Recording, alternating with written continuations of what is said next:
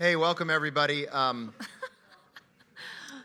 So, to catch you up from last week, we spent a lot of time talking about digital addictions, sexual immorality, and forgiveness, and counseling, and all that kind of stuff. And we didn't get to two of the questions last week, and so we thought we'd start with them. We're going to start with one of them, and then take a little video break for about 2.5 minutes just to lighten the mood for a minute, because then it's going to get really heavy. And I just want to give you a small break before we do that. So here's the first of the two questions that we did not get to last week about, the pornography addiction and that stuff. In speaking about neural pathways and how they are built, how can one person become addicted while another doesn't?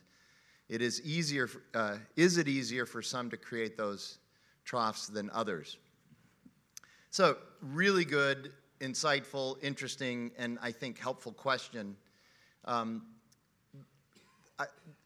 Busby reminded me that the term we're talking about here is neuroplasticity. Anybody heard? Okay. So, all of us have neural pathways. That's the first thing we need to understand. The question is, what are they being developed by or for or with? And the question assumes that some people develop certain neural pathways from some things and other people develop, I'm assuming that that's what the question assumes, and they are correct about that. That whoever asked this question is correct about that. We all have neural pathways, though. And I would even argue that we all have a particular bent towards certain things. And not everybody's pet sin is going to be the same as anybody else's pet sin. And to prove my point, I'm going to pass the mic and have each of you tell us what your pet sin is. No? Okay. I will say this about that. I can tell you that I would have a tendency toward gambling. I experienced some gambling earlier in my adult life, and it was at Turf Paradise. Anybody ever been there? Okay, yeah. So Tom's line, and it's mine too. I didn't know that there were horses that existed without numbers on them, but I felt that jolt of winning occasionally, and boy, that could be really dangerous. And so, and then we had business in Las Vegas, and remember, occasionally we'd go to the 21 tables when we were up there and stuff, and that was always fun. Jackie was always better at it than me, and I think that stopped my addiction right there. So, but I know I could tell that I had a, and when I was at Paradise Valley Community Church, when I was the lead pastor there, let me tell you something. One of the biggest addictions we dealt with there was actually gambling. I haven't run into that much here, but at PVCC we ran into a lot of guys with a gambling addiction problem. I will also argue that most men, because of the way their brains are wired, are susceptible to any addiction, to any trough making that has anything to do with images, and that's why pornography is so powerful. So I know that some people want to make the argument that it doesn't really, I'm not affected by it, it doesn't really bother me. I'm the exception. No, my experience has been that you're really not the exception, and in fact, if you're claiming to be the exception, you probably have a problem. That's just been my experience. My favorite social science statistic is that if you can get to 95% truth on any research, then you can start generalizing claims about the research. If you can say that 95% of the time this is what happens, social science is not hard science. If you can get to 95% of the time this is what happens, you can make a generalization, but you also have to caveat that 1 in 20 are going to be the exception. Here's my favorite social science statistic. Research shows that 90% of us believe that we are the 5%, that we are the 1 in 20. We all think we're the exception, and that's our excuse. So you're not the exception.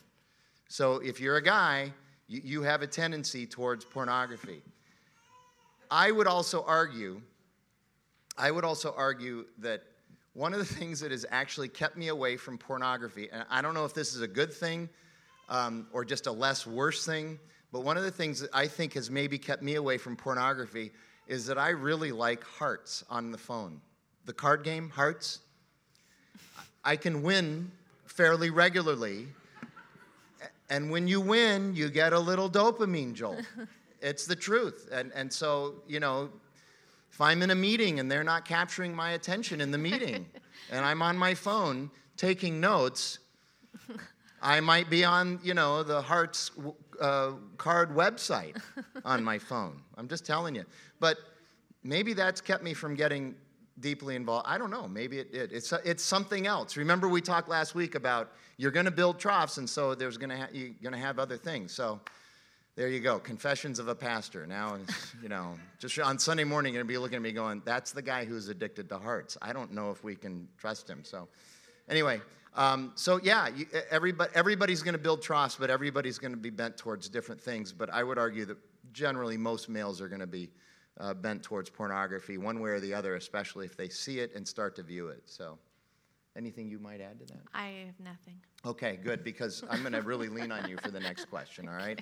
So let's go ahead and this video is very important, and I want especially the guys to listen hard to this video. You could be a real champ if you would just do this.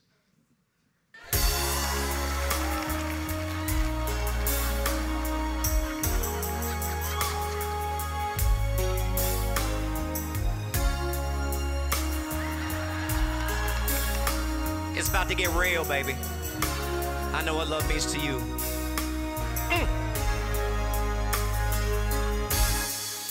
The party is through. It's just me and you. Everyone has left our home. Girl, we're finally alone. Wave goodbye to the guests. You know what's next. I understand. We'll light your fire. We've been married 20 years. I know what you want, my dear. I'll go get the vacuum and take it from here. I'll clean up for you like you want me to. You see, turn off all the lights and I'll be alright. Lock the doors for you. Sweep the floor for you, and I'll put down the kids so you don't have to. Oh, baby, slip into what you want. Put your baggy sweatpants on, your favorite ones with a Nutella stain down the front. Go watch some Apple TV, Parks and Rec. All Downton Abbey, yeah, like you want me to. Gonna turn off all the lights, and I'll be alright. Lock the doors for you. Check the bathroom too, and I'll put down the seat so you don't fall through, baby. Hey, thank you, California. You did amazing. Yeah, remember.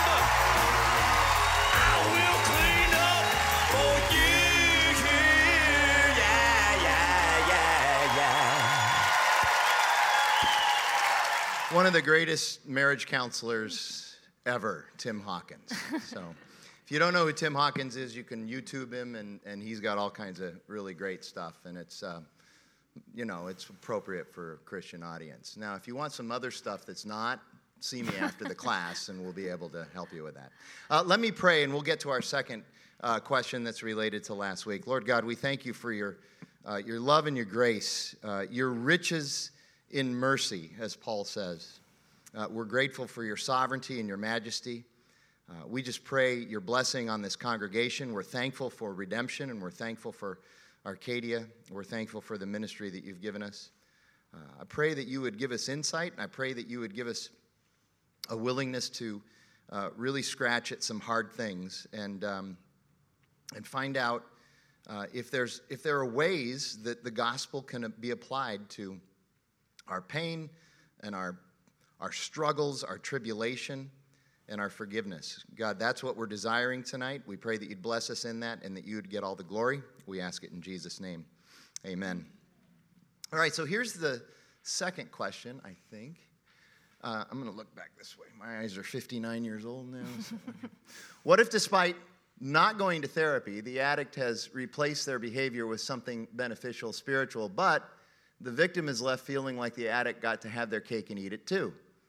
There were seemingly no repercussions on the addict's part, but the victim is filled with shame, resentment, anger, inability to trust, and the constant fear that the other shoe will drop and it will happen all over again. What then? Just let that sink in a few minutes or a few seconds. You want to start with that? Sure. I would want to start by saying that, yeah, this is incredibly hard. And that my answer, as I formulate it, is not going to gloss over that fact. Yeah. So, it's you can feel and smell the pain in the question. And I don't think that we can overlook that, and it's just going to be painful. It's just really going to be painful for both people. There's a little hint in this question about that maybe this person that had the behavior kind of didn't maybe ask for forgiveness. It sounds a little bit to me, because the person seems upset. Not that you shouldn't be upset, just it's that edge of upsetness, where you're like, at least you could do is ask for forgiveness so I could help you with this, So outside of that, let's say they did ask for forgiveness and you forgave them. Let's say that happened.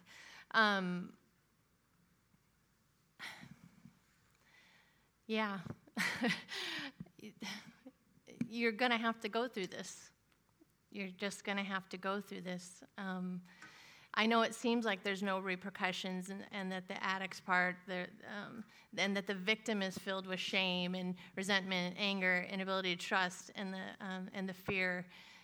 But they are too. So is the other person.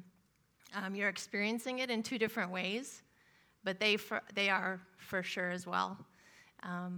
Unless this person is a monster, right?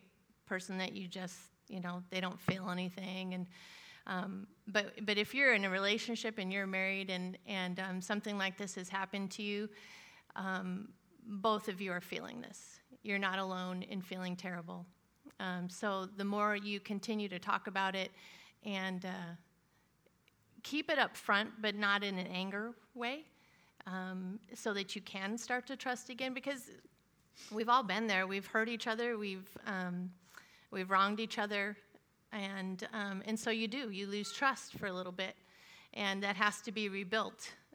It doesn't just come back, and you don't just forget it all and it goes away, and then we start again this day and we'll never think of it again. Those things are just not true. So to a large degree, yeah, you just are going to have to pick it up every single day, and maybe every couple of minutes at first you're going to have to say, okay, we're going to do this. And, as long as the partner is reciprocating that and truly, asked for forgiveness and wants forgiveness and is trying, then, yeah, your job is to keep going and trying every day and getting better at it every day.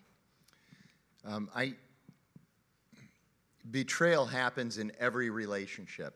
And it comes in many different forms. This is one of the worst, I know. I understand that. And the pain is tremendous and immense, and that's understandable too. We don't want to gloss over the pain and the fact that that's just going to recur in our minds.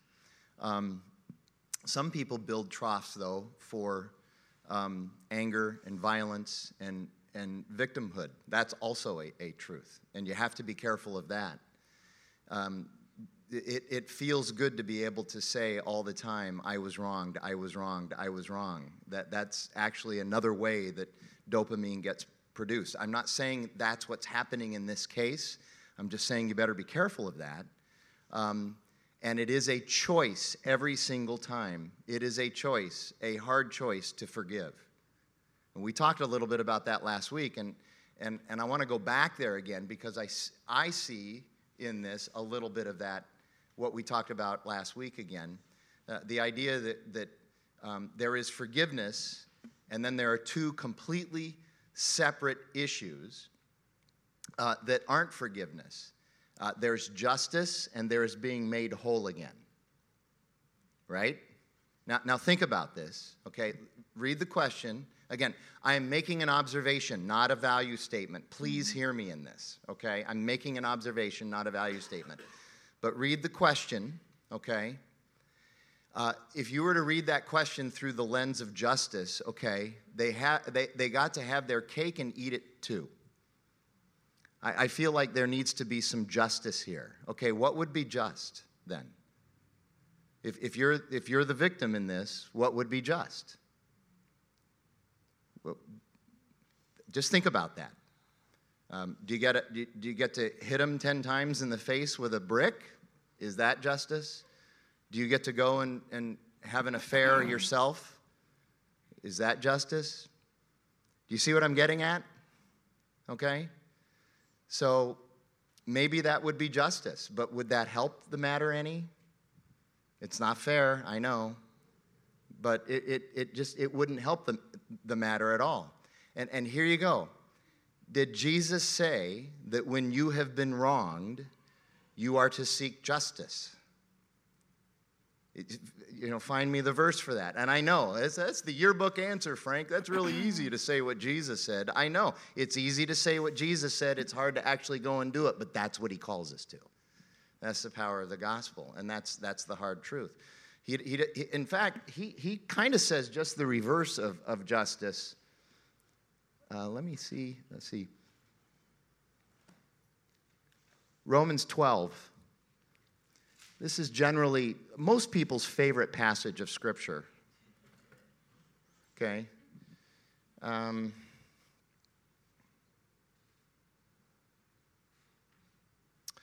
Repay no one evil for evil, but give thought to what is honorable in the sight of all. If possible, so far as it depends on you, live peaceably with all. Beloved, never avenge yourselves, but leave it to the wrath of God. For it is written, vengeance is mine, I will repay, says the Lord. To the contrary, if your enemy is hungry, feed him. If he's thirsty, give him something to drink. For by so doing, you will heap burning coals on his head. Do not overcome evil by evil, but overcome evil with good. That's hard, isn't it? That's really hard. Think, just here you go. Think about the human condition. You're in traffic and somebody cuts you off. In the eternal scheme of things, how big of a deal was that really? Right? But how angry do we get? See, we are built in our fallen state. We are built for revenge and justice when we are wronged, but when we wrong somebody else, we are built for mercy and grace. Isn't that interesting? You think about that? Jesus says you need to forgive others just as Christ has forgiven you. Maybe you didn't betray your romantic partner, but you have sinned in other ways as well. Would you like Jesus to withhold his forgiveness for you? Now, I know. You could make the argument, I understand that it was easier for Jesus to forgive because he's God. That's what he's supposed to do, okay? And we're sinful. That makes it harder for us to do that. I recognize that. And yet, that's what he calls us to in the power of the gospel, the filling of the Holy Spirit. The other part of it is, how do you get made whole in this situation? Okay, so if I get betrayed, how many of you have ever been betrayed by anybody? Anybody ever been betrayed? Okay, all of us have been betrayed, right? Explain, how are you made whole when you've been betrayed? How? How do you get made whole? Is there a formula for it? The only time I ever saw a show actually deal with this was in The Office when Pam wanted to hit Michael Scott for dating his mother. Remember that? Her mother. His mother, yeah. Her mother, yeah. Right. Something like that. You know what I'm talking about if you watch The Office. The rest of you watch Arrested Development, and we're praying for you, okay? Hi, Cody. So, again, slow down and think about this. Okay, this is the hard work of forgiving. Remember how we define forgiving? Okay. You've been sinned against. You've been offended. You've been fragmented. Okay? You've been betrayed. Forgiveness is now you eating it as well. I mean, I don't know any other way to say it. You now have to eat the offense. That's forgiveness. You're giving up on justice and being made whole, and that's what forgiveness is. And that's what Jesus did at the cross. I'm not denying that it isn't hard, and I'm not denying that you don't have to do it every single day. And some days you're just going to go, forget it, I'm just going to be mad. I get that. Yeah. There are going to be days like that. But that's exactly what Jesus did on the cross. And I know how hard that is. Go ahead. I was just going to say that when we have to make the choice every single time. You have to keep making that choice every single time. Because if you take this further out, okay, you've had this issue, whatever issue it is, and you can't seem to get over it, or you're going to be mad about it. Okay, so now we're talking about divorce, right? We're talking about ways out. How do I get out of this? You did this to me, so now I feel okay about getting out of it because now you've done an ultimate hurt to me. Things like that.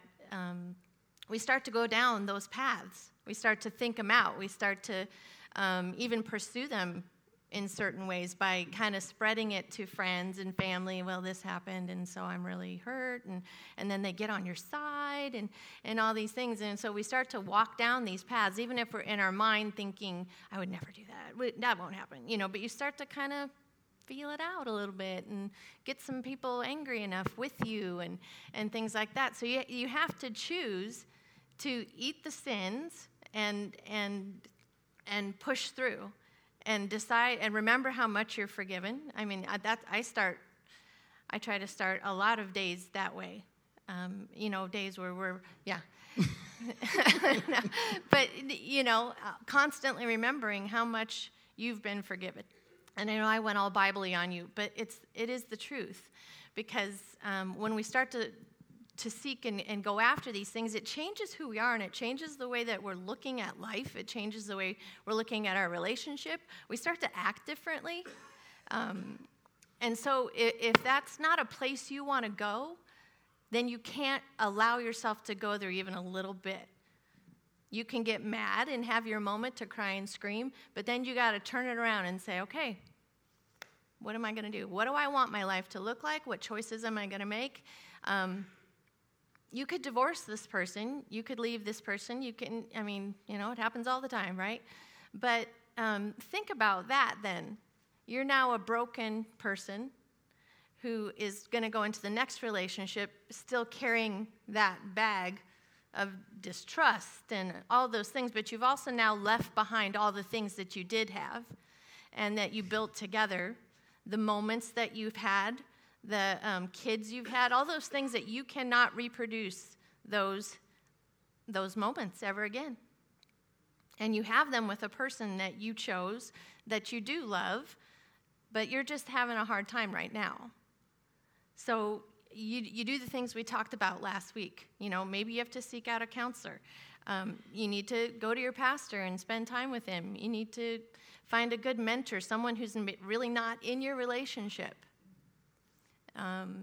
Things like that, but it truly is deciding what you want it to look like and then going after it. That's a great point. What if, despite not going through therapy, okay, the way I'm reading that and interpreting that is that he sinned against her and he didn't go to therapy and he's on a better path now, but she's worried. She could benefit from having somebody to be able to talk to. Somebody who knows about this stuff and does this for a living. Yeah. We have, I know they're in Gilbert and Peoria. I'm sorry about that. But it's called Lifesong Counseling Center. And it's primarily a practice made up of women, and they are really good, really good. And it's just lifesongcounselingcenter.com, I believe, is the... one of them's a colleague of mine at Fuller Seminary. She and I both taught there as adjunct instructors. Another one that's Wendy out in Gilbert. Another one who's in Peoria was actually a student of mine at Fuller. She took my communication classes and just really, really very, very helpful. They're very good at what they do. We also have counselors in this congregation who have practices that we can refer you to as well.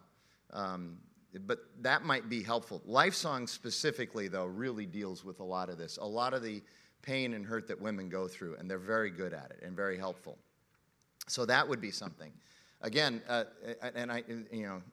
I'm sorry, I tend toward this. I think we're a culture of trying to get to the good news way too fast without really dealing with the bad news. We are born as betrayers.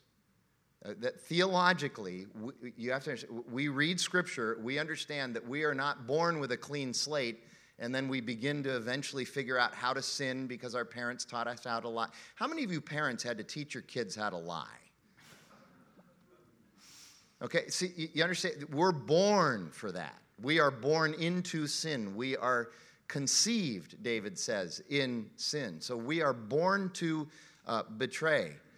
And so you're gonna experience and suffer betrayal in every relationship that you're ever gonna be in. And if you just keep running from those relationships of betrayal, you're gonna go to new relationships. And as you get older and you have more relationships, you're gonna have a history of baggage that you're gonna keep carrying into a new relationship, making that relationship even worse. And believe me, you may have been the victim, but you'll make that relationship worse because of the baggage you bring in.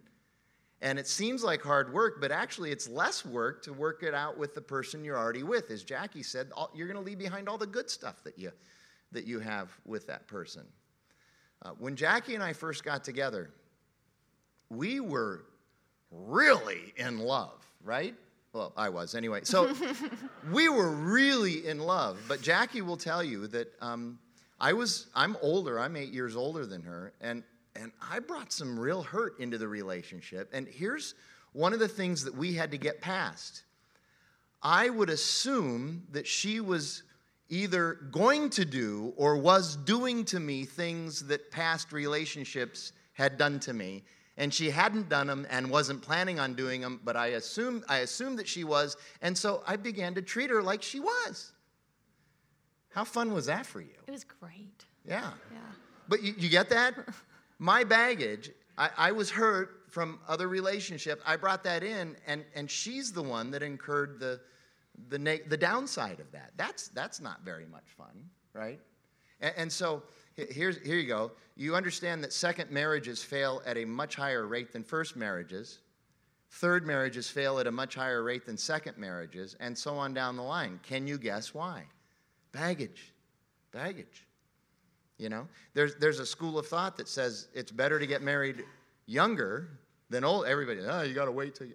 There's a school of thought. This is just an observation. I'm just telling you. There's a school of thought that says the earlier you get married, the less baggage you have to deal with, and the stronger bonds you can build, because you don't have to get through a bunch of that stuff. So think in terms of that as well. A couple of other things. I'm going to lean on this for a little while before we get to the seasons of life stuff, because I do think this is important, and I think that there are a lot of people who aren't asking this question and would like to hear more about it. That's just my sense, my pastoral intuition. You remember your vows at your wedding? Yeah, I do a ton of weddings. I love it. We're a demographically young congregation. I do a ton of weddings. And the vows are really an important thing. That's one of the things that I actually have to get approval from the couple. They don't care about a lot of other things, but they want to see the vows, you know. And they've never rejected my vows. Sometimes they'll say we want to add our own personal ones, which is great. As long as they don't talk about Satan in a favorable way, I'm good with whatever they have for their personal vows, you know. But think about those vows. Okay, remember standing at the altar, for better or worse. Okay, I agree with this. Here's what Keller and Schrader, I don't know Tim Keller personally, wish I did, but I do know Schrader personally, both of them very wise. Here's what they would both say. When you're standing at the altar and you hear for better or worse, what's going on in your mind is, yeah, for better or worse, but it's always going to be better for us. When you hear for richer or poorer, you hear, yeah, richer or poorer, but we're always going to be fine financially. That's what you hear. You never assume the downside of any of those vows. How about in sickness and in health? Everybody assumes that your health is going to be great. You're never going to have to deal with the downside of bad health. And then, a lot of people bail when the health goes bad, especially if it's earlier than expected, because we assume that everything's just going to be fine. When you get married, you're generally pretty healthy, right? You feel like you're marrying a finished product, and you're not. You're not. So we assume that those vows really, we're not going to have to deal with too many of those negative vows. It's going to be all the positive vows. And then we get surprised when it becomes challenging and hard.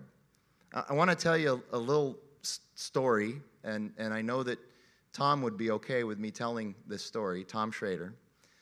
Tom was married for 30 years to Susan, his wife Susan. She was a great woman, a truly great woman. You knew Susan? Yep. She was just amazing. They weren't Christians when they got married. What a great story. And oddly enough, usually it's the story is the other way, but oddly enough, Tom was the one who became the Christian first. Usually it's the woman who does first, but he became the Christian first at a Larry Wright Bible study on March 6, 1980. And some of you remember Larry Wright, too.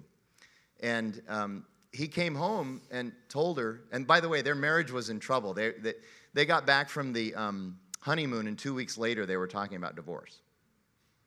And then he went to this Bible study, and he was saved. And he came home, and he told Susan that, he became a Christian. And she said, Tom, how many pairs of running shoes do you have in the closet? He said 3. He said, have you ever used any of them? No. She said, this isn't going to last. She told him this isn't going to last. But he hung in there with it, and the next thing you know, she started going to Bible studies with him, and she gets saved, and then they become this incredible light in the valley for 30 years. Just amazing. In their 24th year of marriage, they were taking a walk in Cannon Beach in Oregon, and Tom said, to Susan, he said, barring any major catastrophe, we're in good shape. We're going to be able to finish well and ride this thing out. And a month later, Susan said that she had developed some pain that she didn't understand, and she went in to get checked, and one thing led to another, and she was diagnosed with something called inflammatory breast cancer, which is the most deadly kind of breast cancer. They immediately did double mastectomy.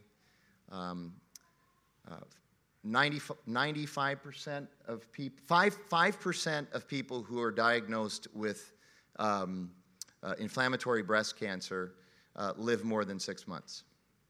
5%. And they told her, you've probably got 6 months to live, get your affairs in order. And she lived for 7 years. She was a fighter, man. She lived for 7 years. And Tom took care of her. He was her primary caregiver during all of that. And unfortunately today, I think we're seeing the effects of that right now with Tom's health. Literally, Susan's illness took years off of Tom's life. People would ask Tom all the time, though, how do you do it? This is a terrible life now that you have. How do you do it? And he would always say, this is what I signed up for better or worse, in sickness and in health. This is what I signed up for. This is the whole point. It's easy to love somebody when they're lovable. It's easy to respect somebody when they're respectable. This is what we're called to, though. And he did that for 7 years. And then he buried Susan. The story doesn't end there. About 6 months later, he met a woman named Sandy at Redemption Tempe. And they had coffee and were talking about ministry stuff. And the next time they had coffee, they talked about relationship stuff. And one thing led to another. And about 6 months later, Sandy and Tom got married on the top of the Valley Ho, and Tyler Johnson was the officiant, his son. And they got married. They got married about 6 years ago.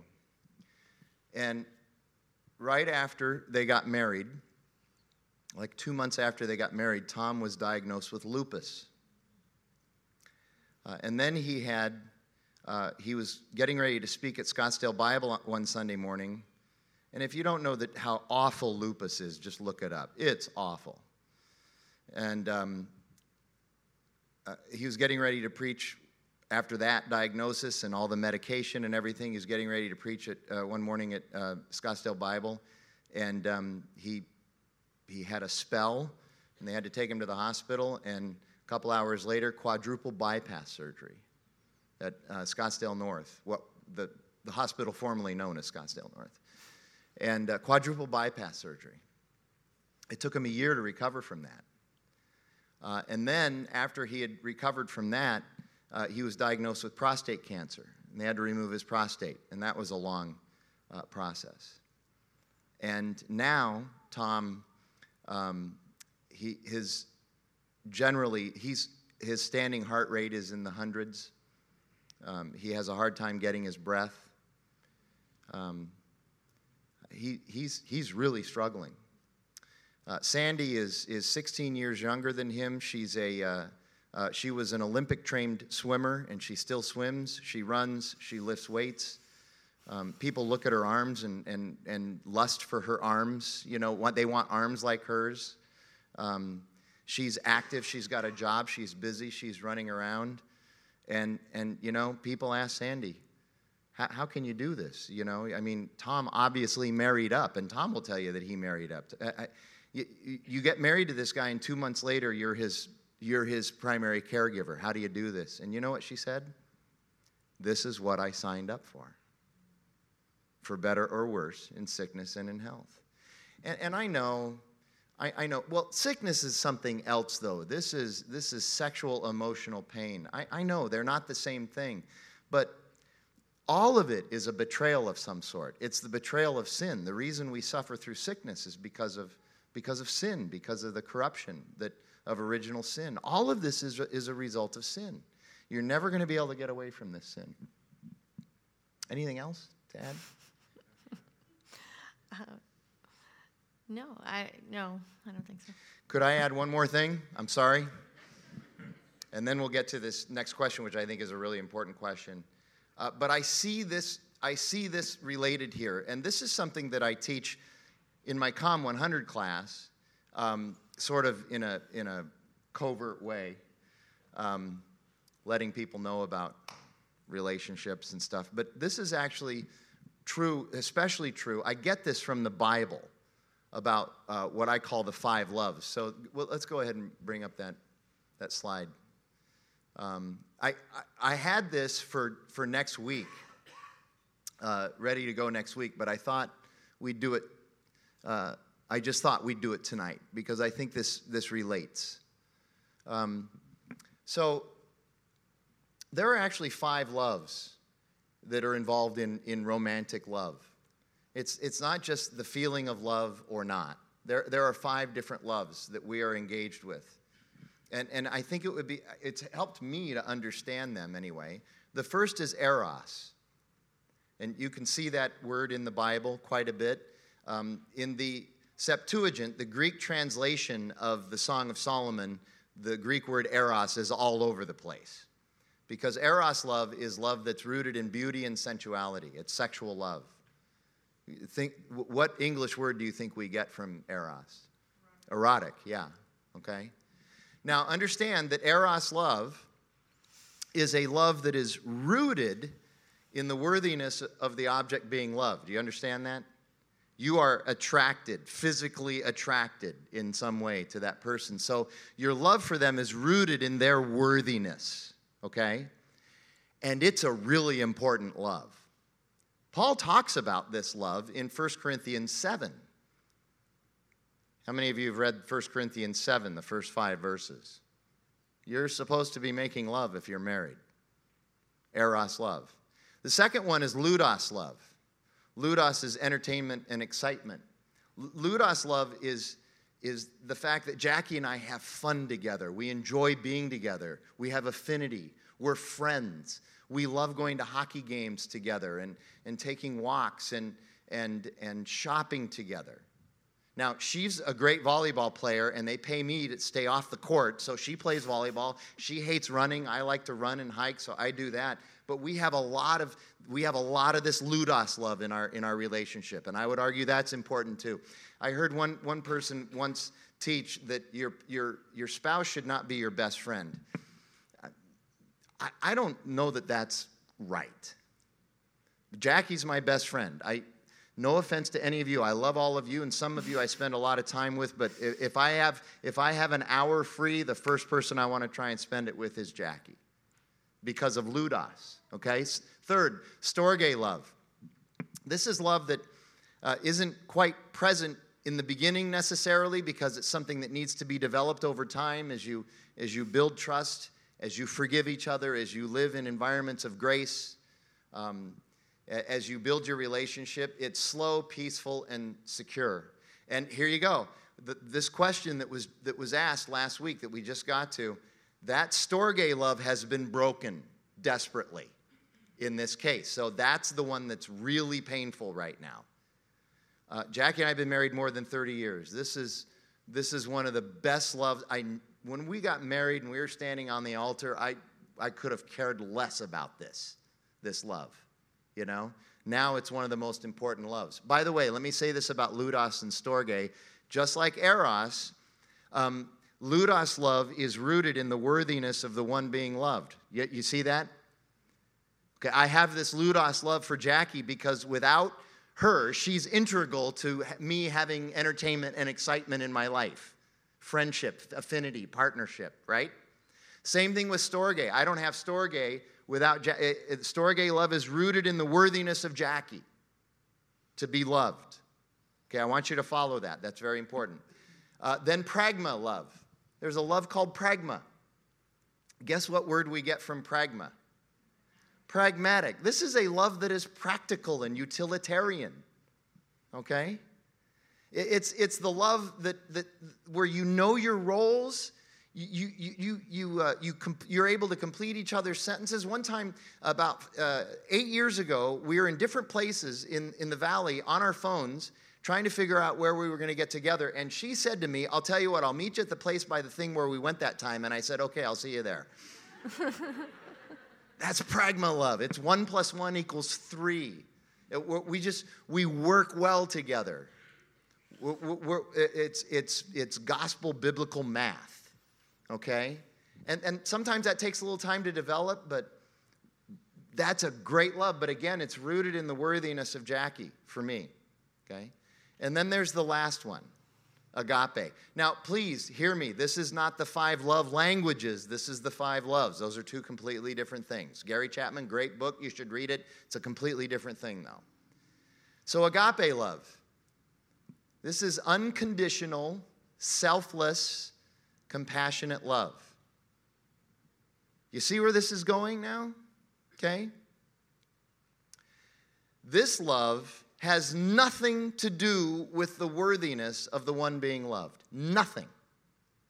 This is the love that we have for others because Christ loved us in our unworthiness. This is the love that drove Jesus to go to the cross.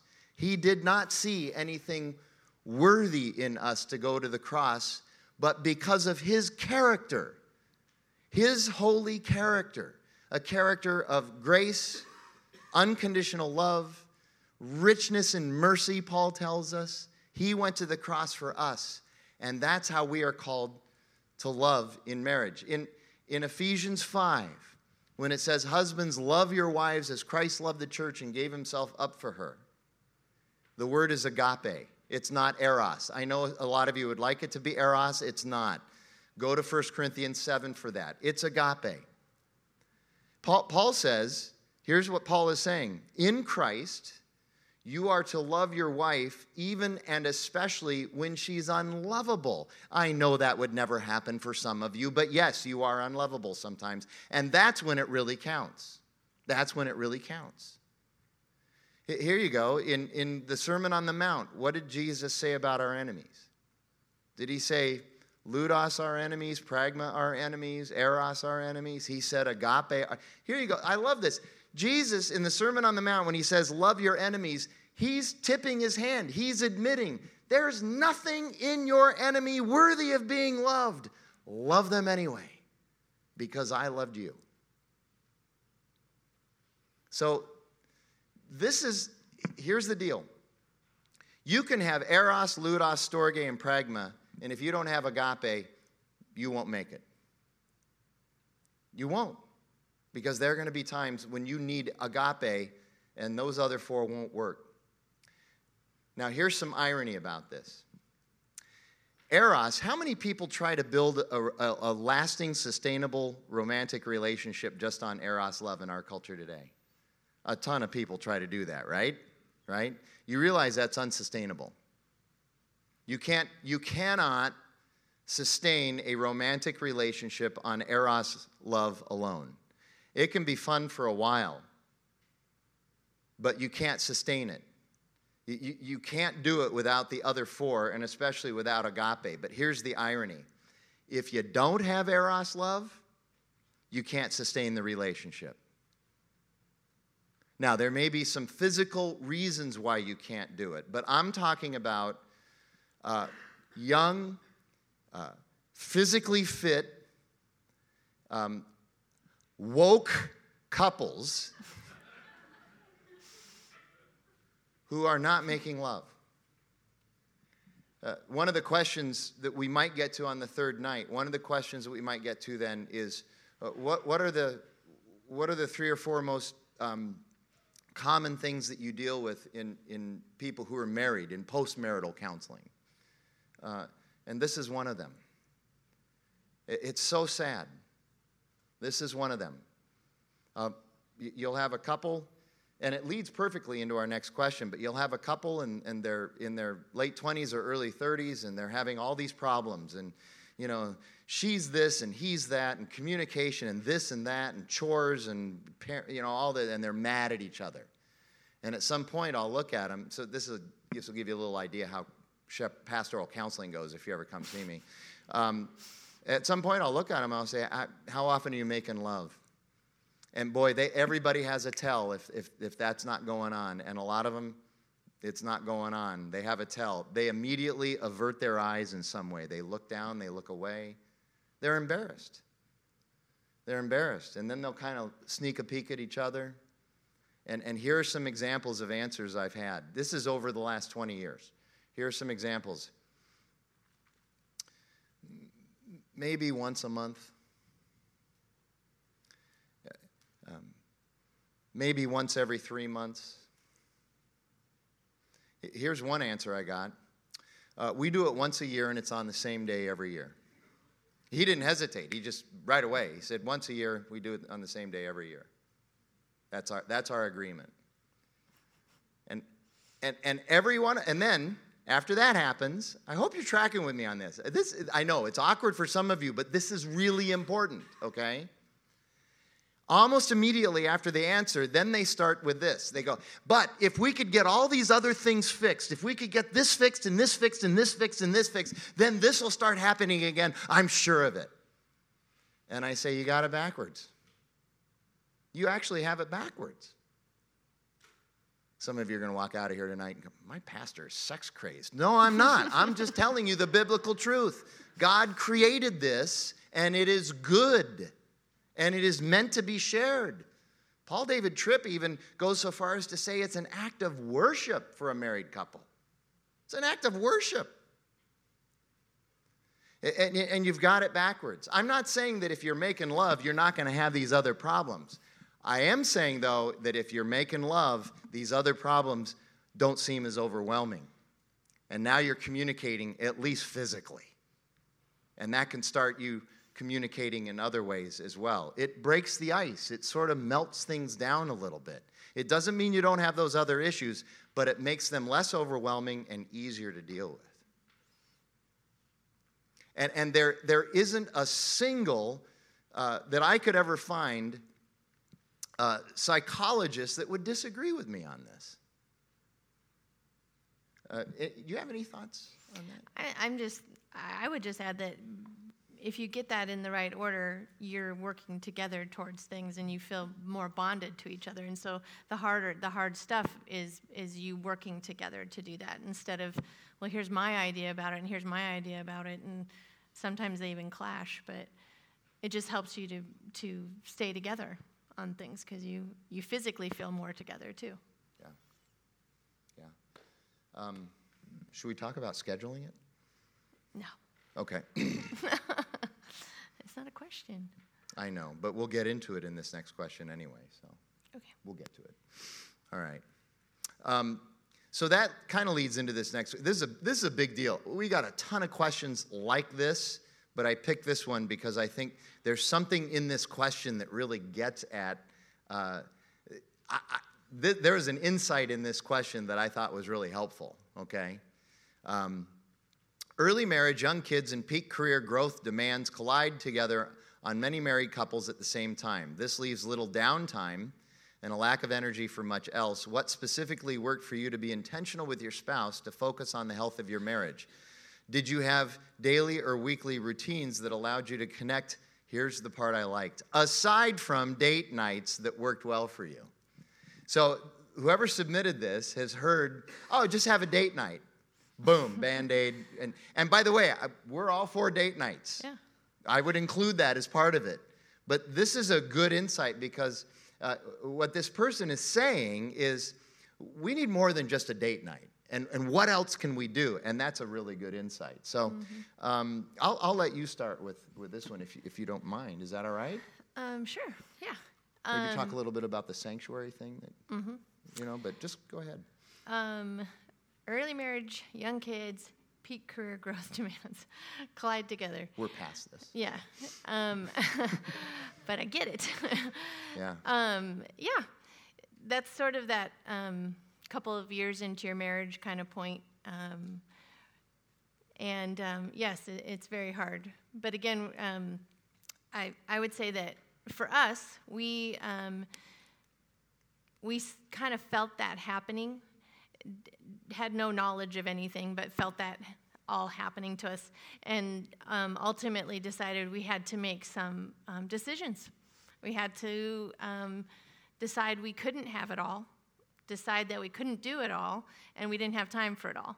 So we had to look at it and really say, okay, what's the most important here? We have 2 little kids. What's the most important? Well, our kids and our family, and keeping us together so that we can keep our family unit together, because that's what's important to us. And so we just started to have to make decisions, because, it's really hard. And hard decisions. Yeah, and every one of these things, the kids, your career, your marriage, are all demanding to be first. So how does that even work mathematically? Something's going to have to give. So I think you have to look at this as a couple and decide, what do we want? What's the most important? And one of the questions that we asked each other, and also repeatedly do, even now, because your family life and your work life and everything keeps changing, is how are we doing? And in the next 5 years, what do we want it to look like? And let me just say, we ask that every 6 months. Yeah. And maybe even 5 years in the fast-paced world is too long. Maybe you need to be looking at it in 2-year segments. It kind of depends where you're at. If you're in school, you're probably on a 4-year segment. If you're, but we kept asking ourselves that and saying, well, what do we want it to look like? And and we would go way out farther than that. We would say, at this point in our lives right now, where we are now, where our kids are kind of mostly totally on their own, but what do we want that to look like? When that happens, I mean, there's people all around you that are examples, right? So what do we want that to look like? And we were both very interested in having our kids want to be around us still. You spend all this time on them, and then they just go away. And it's like, wait a minute, I did all that work. So, and it made us more pointed in the moments. First of all, because everything we looked at was like, well, if I do this, what will it make that look like? So every decision we made along the way, hopefully not everyone, some of them was just like, sit down, we can't do anything about it. But for the most part, it was to say, okay, if we do this, what repercussions does it have for us? And so we made a lot of hard decisions. I didn't work for a long time, and I love working. Not full time. Not full time. I did things on the side that I could do. I worked out of my house. I worked part time.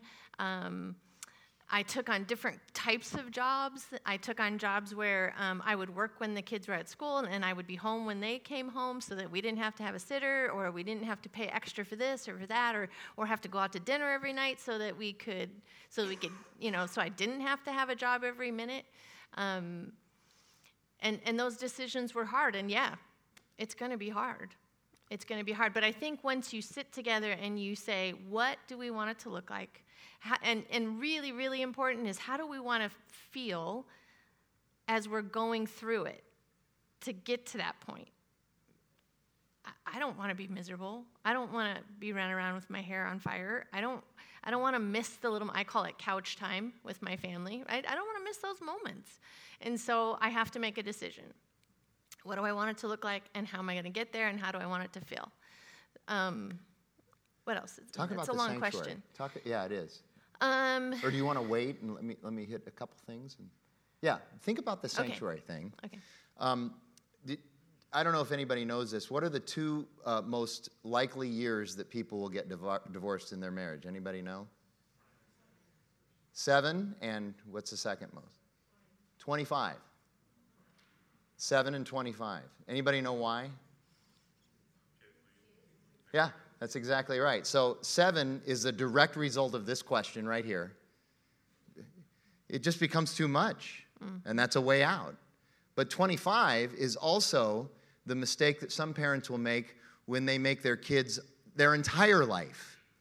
And then the kids are gone, and they look at each other, and they go, I don't even really know you or like you. That happens a lot. And now I have to spend all my time with you. And now I have to spend all my time with you. Yeah, happens a lot. Read Ecclesiastes 3 sometime. Those of you who are older, you remember in 1965, I believe, there was a very popular song by the rock band The Byrds called Turn, Turn, Turn. In everything, turn, turn, turn. There is a season, turn, Okay, turn. they got it. Okay. Nobody wants me to sing at church. It's just not fair. I love singing, but I stink at it. Okay. And then what they did was they just sang Ecclesiastes 3. There's a time of hope and there's a time of sorrow. There's a time of sowing. There's a time of reaping. There's a time of joy. There's a time of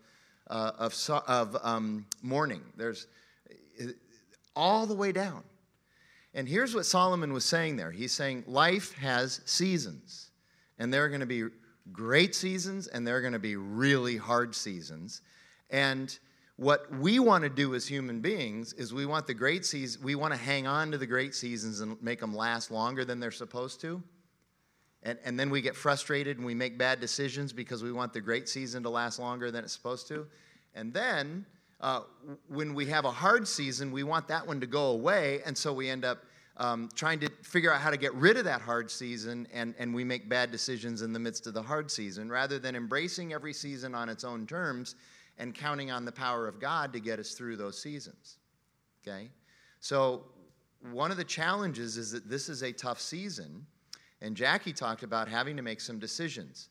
There's a guy named Andy Stanley. Some of you older people might know his father is Charles Stanley. Andy Stanley's my age, maybe a couple years younger. Years ago, he planted a church in Atlanta called North Point. It's a church of about 30,000 people now, multiple campuses. He is an incredible communicator. He's written a number of books as well. Maybe the best book I've ever read that he's written is a book called Choosing to Cheat. And what he does is he lists like the 7 areas of life that we all really have to have. So sleep, work, family, spiritual health, God, church, all that, physical health, so fitness, working out, exercise, that sort of thing, nutrition and diet, and then Sabbath, leisure time, recreation time, not recreation time, but recreation time. Whatever they are, you get the idea. There's 7 of these categories. Now think about this, especially those of you who are young marrieds with young families. There are 168 hours in the week. In order to do all 7 of those things really well, how many hours in a week is it going to take? 250, 300 hours, right? Right? So he says, and he makes this point, and he's right, you're going to cheat something. And you can either allow yourself to drift towards cheating something. What happens when you drift towards a decision? Are those the best decisions that you make, where you just kind of let it happen and you drift towards something? You never make your best decisions when you drift toward them. Nobody drifts towards righteousness. Nobody drifts towards discipleship. Nobody drifts toward good physical health. Nobody drifts toward nutrition. You ever notice that? I drift toward donuts and ice cream. That's what I drift toward. I have to make a decision to stay away from those. So he says you have to choose what you're going to cheat. And here you go. In different seasons of your life, you're going to cheat different things. So 15 years ago, what I chose to cheat was sleep. I was getting by on about 5 hours of sleep at night, which is not very much for somebody wired the way I am. But that's what I chose to cheat in order to be at all of my kids' things, volleyball and everything, in order to have a pretty good relationship with Jackie, to be able to nurture that, in order to be able to work out and run marathons, in order to be able to lead a church. I chose during that time to cheat sleep. I'm a little older now. I really can't cheat sleep. And I actually don't have to anymore because our children are grown now. So I don't have to cheat sleep anymore. Occasionally I need to. But I don't have to anymore, so I'm cheat. And by the way, during that time too, I also, you could say, I cheated the church. Andy Stanley, when his kids were little, he said, I worked 42 hours a week, and I worked 6 nights a month. That was it. And I said no to everything else. He cheated the church during that time. Now, he's like me. You talk to him now, he's saying, I'm spending 60 hours and 3 nights a week at the church. That's me right now, too. It's so much easier now to be able to do that. And frankly, I'm enjoying it. I didn't think I would, but I'm enjoying it, you know? And so choosing to cheat is a really, really helpful thing. And understanding there's going to be different seasons, and those seasons are going to change. And you're going to cheat different things in those seasons. I would highly recommend getting the book. One of the challenges in this time, though, is, and we'll get to this next week when we talk about conflict resolution, because that was a big question that we're saving for next week. But this is also a time, this season of young families, first 10 years of marriage, okay? This season is also a time when you're going to have some of your worst fights that make no sense, and you say things that you regret for years, that you wish you could take back. And the reason is because you're stressed and fatigued during this season more than any other time. I can't tell you how many of the young marrieds with little kids will tell me the time that they end up in fights is at night. That's when it starts happening. Isn't that about the worst time? You're at your most tired, you're at your most stressed, and now you're going to throw down. What good can come of that? You know, this is why Jackie said last week, sometimes you just got to go to bed. You know, just say, I love you. I know who you are. I know what the gospel says. I love you. Let's go to sleep and let's work on this tomorrow morning. Sometimes that's the best decision that you can make in that regard. I would also argue, you know, again, here you go. We do date nights. We also, once every 6 months, no matter what, we spend 3 hours together, different places, just a bit. We spend 3 hours together asking those questions. What are we doing? How's it looking? What do we need to change? Where do we want to be in 5 years? And we spend time on it.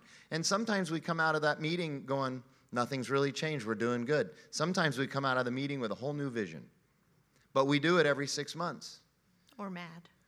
Or mad, yeah. Maybe so. Sometimes mad. And then we work on it the next morning. So we do that as well. We have date nights. We do that. Here's something that we used to do too. That I found great benefit in this. I did, and I was doing it ostensibly for her, but I found great benefit in this. Once a week, I took the kids, and Jackie got to go and do whatever she wanted to do. It was date night for me and Shelby and Darby. So I had 2 date nights every week. One was with her, one was with our kids. And the kids looked forward to it most of the time. I took them once to Long John Silver's for dinner, and they never let me forget that. That was the worst night we ever had. They never wanted fish again. So it's like, come on, I try something new. But Jackie would go and do whatever she wanted on that night. Most of the time, it was playing volleyball. Mm-hmm. You know, that's what she wanted to do with that night. So that was really helpful. But here are 3 others. Car rides. We would look forward to getting in the car. We would redeem car rides, right? Mm-hmm. We loved that, didn't we? Yeah, still do. Still do. We redeem car rides. Phone calls. You know, the upside of cell phones is that you can stay in touch. The downside of cell phones is that you can stay in touch. I get that, but the upside is that you can also stay in touch now. And so if we go through a day and we haven't spoken to each other, we feel weird. Yeah. So we're on the phone with each other. We find time every single day to get on the phone with each other. And then here's another one. This is harder to schedule. We've always tried hard to schedule it. Most of the time, it's more impromptu. It's more just spur of the moment. But it's a tech-free walk together. A tech-free walk. No phones. We're just going to go for a walk. And sometimes we walk the neighborhood. Sometimes we walk the canal. Sometimes it doesn't matter. But where we go doesn't matter. It's just that we're walking together. But that is not to say that it isn't hard. Show this slide, Stephanie. Check this out.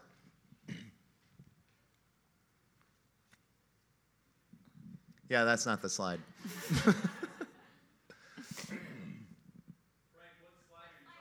Oh, the one I sent you about the parenting,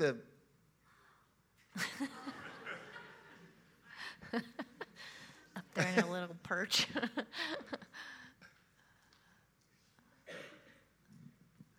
Okay, I'm going to have to read this to you. Yeah.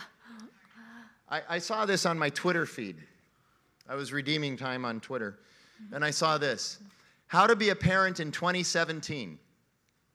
Make sure your children's academic, emotional, psychological, mental, spiritual, physical, nutritional, and social needs are met while being careful not to overstimulate, understimulate, improperly medicate, helicopter, or neglect them in a screen-free, processed foods-free, GMO-free, negative energy-free, plastic-free, body-positive, socially conscious, egalitarian, but also authoritative, nurturing, but fostering of independence, gentle but not overly permissive, pesticide-free, 2-story, multilingual home, preferably in a cul-de-sac with a backyard and 1.5 siblings spaced at least 2 years apart for proper development. Also, don't forget the coconut oil. How to be a parent in literally every generation before ours. Feed them sometimes. Now, that is an exaggeration, but there's truth there, isn't there? There's truth there. It's a lot of pressure. It's hard to be I just think it's harder now in many ways. Not in all ways, but in many ways. So, all right, talk a little bit about the idea of a sanctuary. Yeah, I think I'm going to speak to the second part of the question. Let's see. I have to read that on there because it's nowhere else. What specifically worked for you to be intentional with your spouse to focus on the health of your marriage? Did you have a daily or weekly routines that allowed you to connect aside from date nights that worked well for you? Yes, we did. But we didn't at first. You know, you're just kind of slogging it out at first to see what works, and you're trying things, and that's okay. So I say that to tell you that, you know, we're not gurus of any kind, but this is what we did. And I think it is really important that you look at your life and your relationship, your jobs, and you can't just take what we did and say, okay, we'll do that. You can generally, but because of Frank being a pastor and us having 2 kids and they're 4 years apart, we're different than you guys. So you're going to have to look at it. But and our personalities are a big play in that as well, right? Some people can have 12 people over every day and entertain them for hours on end, and that feeds them. And some people, Sean, need to be alone and need to have quiet time and don't really want to be around people and all that. And you might have married and you might be those 2 people at the exact same time. So that's something you have to figure out too. But over, I would say, the first 5-ish years of our marriage, after we had 1 child, I remember the night that Frank came home and said, "Wow, you're so grumpy every night when I come home." And I thought, you're kind of a jerk. I'm an encourager. No. Definitely an encourager. But after I was done being upset about that statement, because I probably had barf on me and other things, I'd cleaned the kitchen 3 times after they'd spilled and, all that stuff, and he wasn't there for any of it. I'm getting my digs in, aren't I? Yeah. It's been good. This has been good for you. This is good therapy. No, it made me look at it and say, okay, I am kind of grouchy. Why am I grouchy? And then that spurred on me to start to think, okay, this isn't going to work because, if he's gone all day and I'm here all day and we don't get to spend that time together, and then when we are together, we're kind of like, that can't possibly be good for us. And so that was kind of when we started talking about, like, what do you want? What do you want it to look like when you get home? Do you understand what my day's been like? All those things, to just kind of put it all out there. And then, so through that, many conversations, I came up with this idea of a sanctuary in our home. And it came from figuring out what Frank needed and what I could do about that, because I can't do everything about what he needs. And then also what I wanted it to look like and what he could do to help me to make it look that way. And then we worked together to do those things, but we first had to know what they were. And so we had to have multiple conversations and write things down and just really talk it out. And it happens a little bit later in your relationship, because then you have kind of really figured each other's stuff out, what triggers you, what bothers you, all those things. You kind of have a good grip on them by then. And so we came up with this idea of we needed our home to be a sanctuary. And so for Frank, and the way he could have sanctuary was for me to, when he would get home at first, he would go and he would take the kids for a minute. And he'd just let me go freshen up or take a shower if I hadn't taken a shower, or really just kind of take a breath, not be the one that was doing everything every second at home. But I also recognized that he'd been at work all day, and so in the mornings, I don't bug him. And we still do this exact same routine, even though our life has changed. In the morning, I know that he needs his time. And it works out for me nice, because I don't like to talk in the morning anyway. But that has worked very interesting. I have the most energy in the morning, and she doesn't like to talk in the morning. So that actually has worked out well for us. Yeah, but we had to figure that stuff out. And it's funny because just even last week, many of you don't even know who I am until I sat up here last week. And I think maybe you think that's strange, some of you. And then also you just wonder about it, But that was part of what we figured out, that we couldn't we couldn't both work in the church in the same exact areas. Not because we couldn't do it well, because we worked for years together well. We work well together. In the retail business. Yeah, we work very well together. But it was the crossover of the same conversations. Something would happen, it would happen to both of us, and so it was like, whereas when it only happens to one person, you just kind of listen and you go, oh, okay, that's bad, or that's great, or whatever it is. But when it happens to both of you, you just respond differently to it, and you've kind of feed it a little bit. And so we figured that out. And so that's kind of why I'm in the background here because we try not to work at the same place at the same time doing the same thing, because we know that we need that. For us, that way Frank doesn't come home and we start into that conversation, and he never gets to leave work. So we found that helped us. And but these are things that you have to figure out for yourselves. You know what triggers. I mean, sometimes you do it on purpose to trigger it, right? So you know what they are. So again, decide, what do you want your life to look like? What do you want your day after work to look like? How do you want the rest of your evening to go? Figure those things out and get really honest and go for those things. And so that was part of Sanctuary. It's not that just he needs a sanctuary, but it helped us with our sanctuary. I wasn't as crabby because he came home and he, helped me for a minute, and we understood that, and it worked. And that was something we do all the time. It's constant maintenance. It's not, we're in trouble, let's fix it, let's find out. You get into a little bit of trouble before you figure it out, but it's constant, and we still do it to this day. Even though we've changed some of those things, we've revamped them a little bit, but we still do them. A couple other things. This is tangential, but I think helpful too. When Jackie and I realized we were going to start having children, we very intentionally started looking at friends of ours who were couples who had kids that were older, that were into 6th, 7th, 8th, 9th, 10th grade that we admired, that we enjoyed being around, and we started hanging around those parents, and we started picking their brains about how to parent. And frankly, I got a lot of my parenting direction from Schrader. He was a great parent, and he has 2 wonderful daughters that I really appreciated things that I learned from him. But we would hang around couples specifically because we wanted to find out how they parented their children, because their children were a delight to be around. So that was something that helped us. Mm-hmm.